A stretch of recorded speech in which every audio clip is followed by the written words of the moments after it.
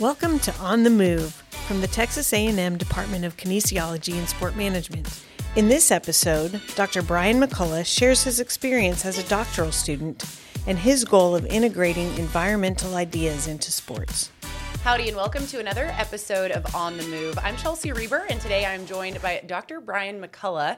Brian, thank you so much for being on the show today. Thanks for having me. So you received your master's and your PhD from Texas A&M, and now you work and teach in the same department that you graduated from. So I'd like to get your history, kind of what brought you to Texas A&M. I know you left for a little bit, and then what brought you back here? Yeah, so anyways, my sister got her graduate degree here in higher education administration. And then we brought her up to campus. That was my first exposure to campus here. Mm-hmm. My sister-in-law's family also went here, so there was some already in the blood, so to speak. Sure. And so then anyways, got an opportunity to come here, got a graduate assistantship in the 12th Man Foundation, and then that was what brought me here for my master's degree. And then I studied further with my PhD under Dr. George Cunningham, and then graduated. And then I left and went to Bowling Green State University, was there for 3 years, and then we got an opportunity to move back to the West Coast. I'm from California originally, and I worked at Seattle University for 6 years, and then the opportunity presented itself to come on back. And we just recently had our second son at that time, and realized that Seattle is really expensive, and so we wanted to have an opportunity to come back to Texas. I married a Texan, and as the saying goes, you can take the girl out of Texas, but you can't. Or you can take the girl out of Texas, but you can't take Texas out of the girl. Yeah, and a great place to raise a family. So I'm sure that helped too. Exactly right. I say that because I was born and raised here. So no, it is. It's been an awesome time for our boys being back here. And I didn't mean to skip over it, but where did you do your undergrad? I did my undergrad at Ithaca College in upstate New York. So, like I said, I was originally from California. Figured if I never left California, I would never leave. So you picked upstate New York? I did. There's a volleyball girl that's mixed in there too, but that's a whole nother podcast. Another story for another podcast. There you go. Well, I did my master's at Syracuse, so I know exactly what those winters are like. Yes. And I do not blame you for wanting to come back somewhere a little bit warmer. Yes, it's been nice to defrost down here.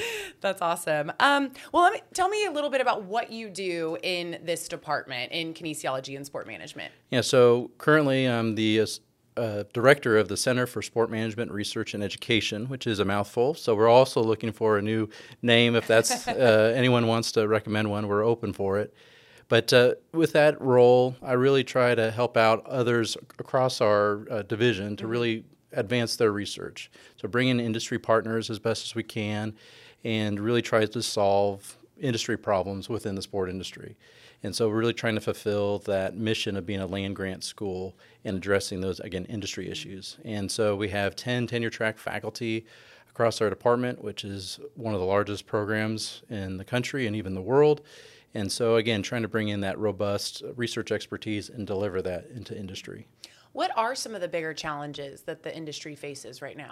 Yeah, I think they're really trying to grasp with kind of coming out of COVID, right, and bringing people back into different sporting events, how to get them sustainably, which is some of my research.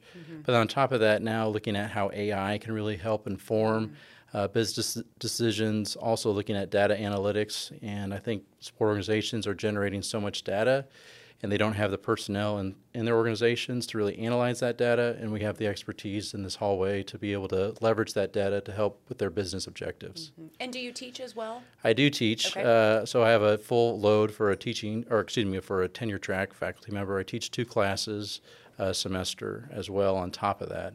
What do you teach? What are the courses? So I teach event and facility management to undergrads, and then I also teach a managing sport organizations class at the graduate level, and I also teach PhD students across their different curriculum.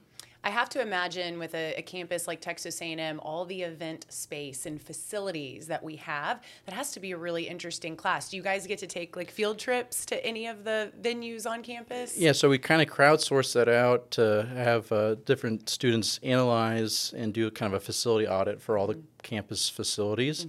And so they were able to make recommendations as if they're acting as a consultant for the athletic department and saying, if I were to have my magic wand, these are the ways that I would improve this facility from a event space, but also from a fan experience perspective. Magic wand, aka the unlimited budget. Oh, let's hope so. So I want to go back to your time as a student here. Obviously, you loved it enough to come back, but more specifically, how did your time as a master's and a PhD student help prepare you for the career that you're in now?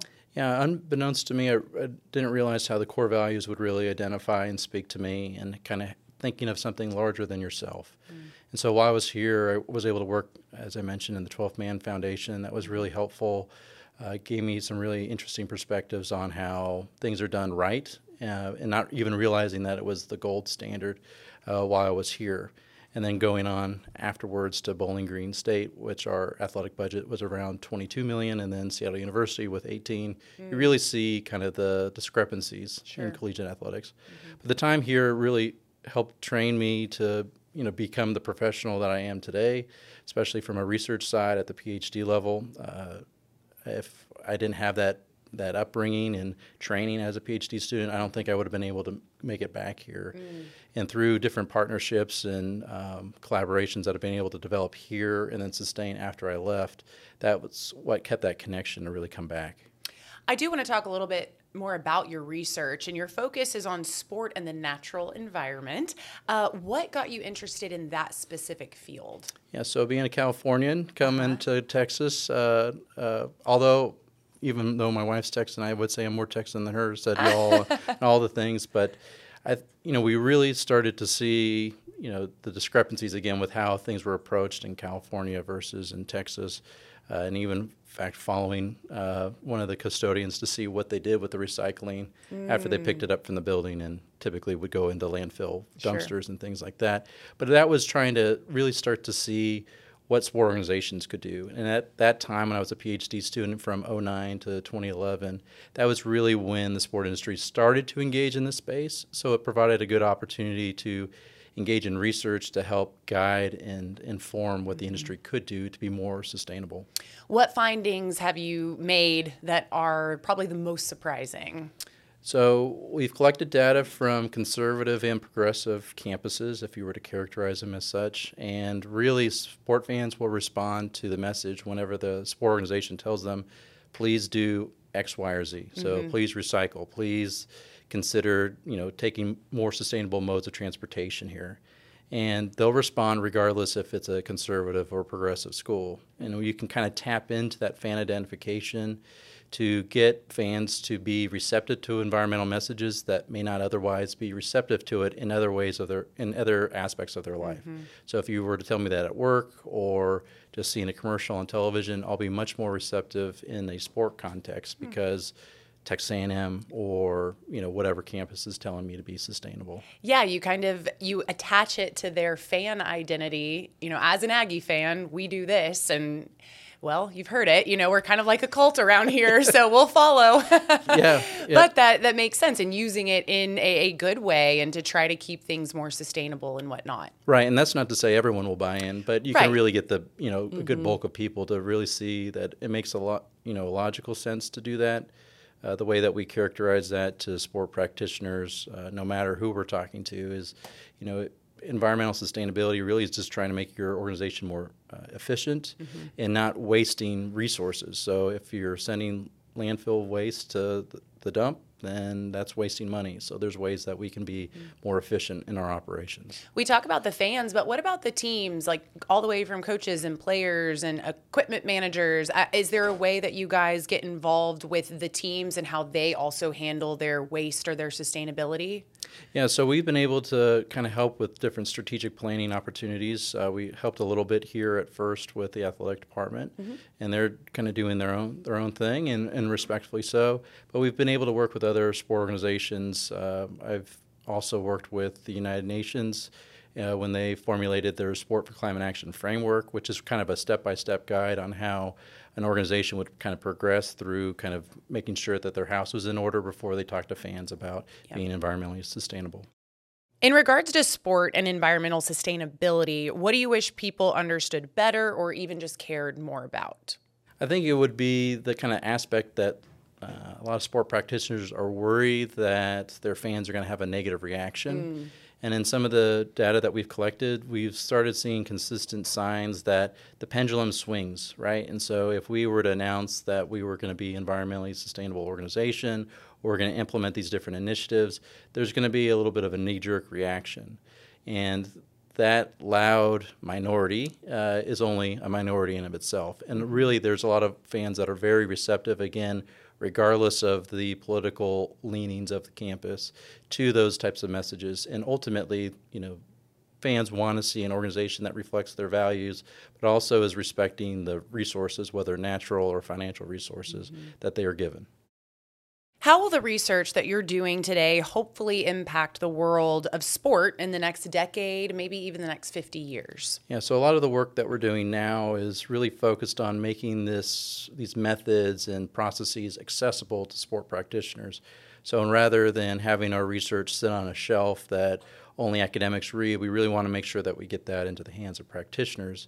And to do so, we want to make sure that, again, if we're devising ways of how do you create a strategic plan, we want to get that in the hands of practitioners so that they have it, they can feel empowered to be able to really forward those initiatives on their own. Because, if you look at any organization, they're very busy, they have a lot of responsibilities, and this is just another thing on their plate. But we really want to make sure that, again, it's an easy process for them. And so we're trying to make sure that all of our research, again, is in their hands and accessible to them. Is there an organization or maybe even a campus that is doing it the best right now? There's a couple of campuses. University of Colorado in Boulder, maybe not surprised to a lot of people listening, but they're doing a really good job. University of Florida, they've done a really good job initially, and then their sustainability director went to Colorado, so that's how that got implemented. Arizona State and Ohio State University are doing really, really well. And specifically, what are some examples of what they're doing? So Ohio State has a really good waste management program that's been really well implemented. They have really good partnerships that they've been able to leverage with actually the Prisoners Bureau. So they actually have inmates getting paid a fair wage to sort their waste. That really helps divert landfill waste. Arizona State, they have a really good program on solar and using a lot of renewable energies, which A&M will be coming on board very soon and kind of doing something very similar. And then Colorado, really just a comprehensive campaign. And, there's a lot of campuses out there that are doing great things that we can model after. And again, it's not in your face. It's you don't have to mention climate change or anything like that to people. Sure. But you can really start to implement these things and improve and enhance the fan game day experience as well.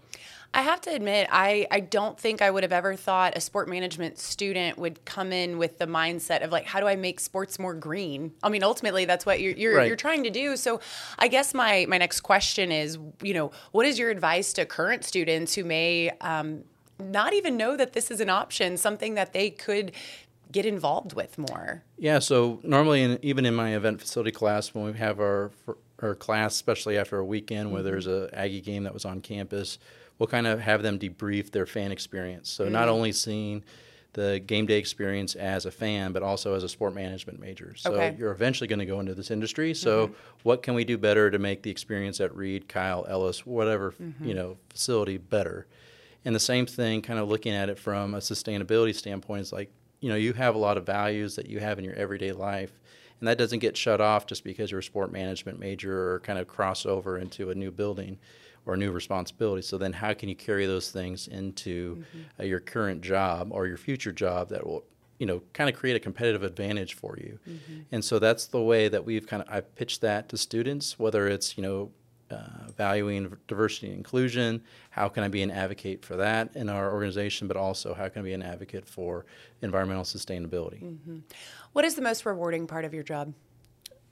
I guess personally it would be the flexibility of living in a community like College Station where our family can grow together.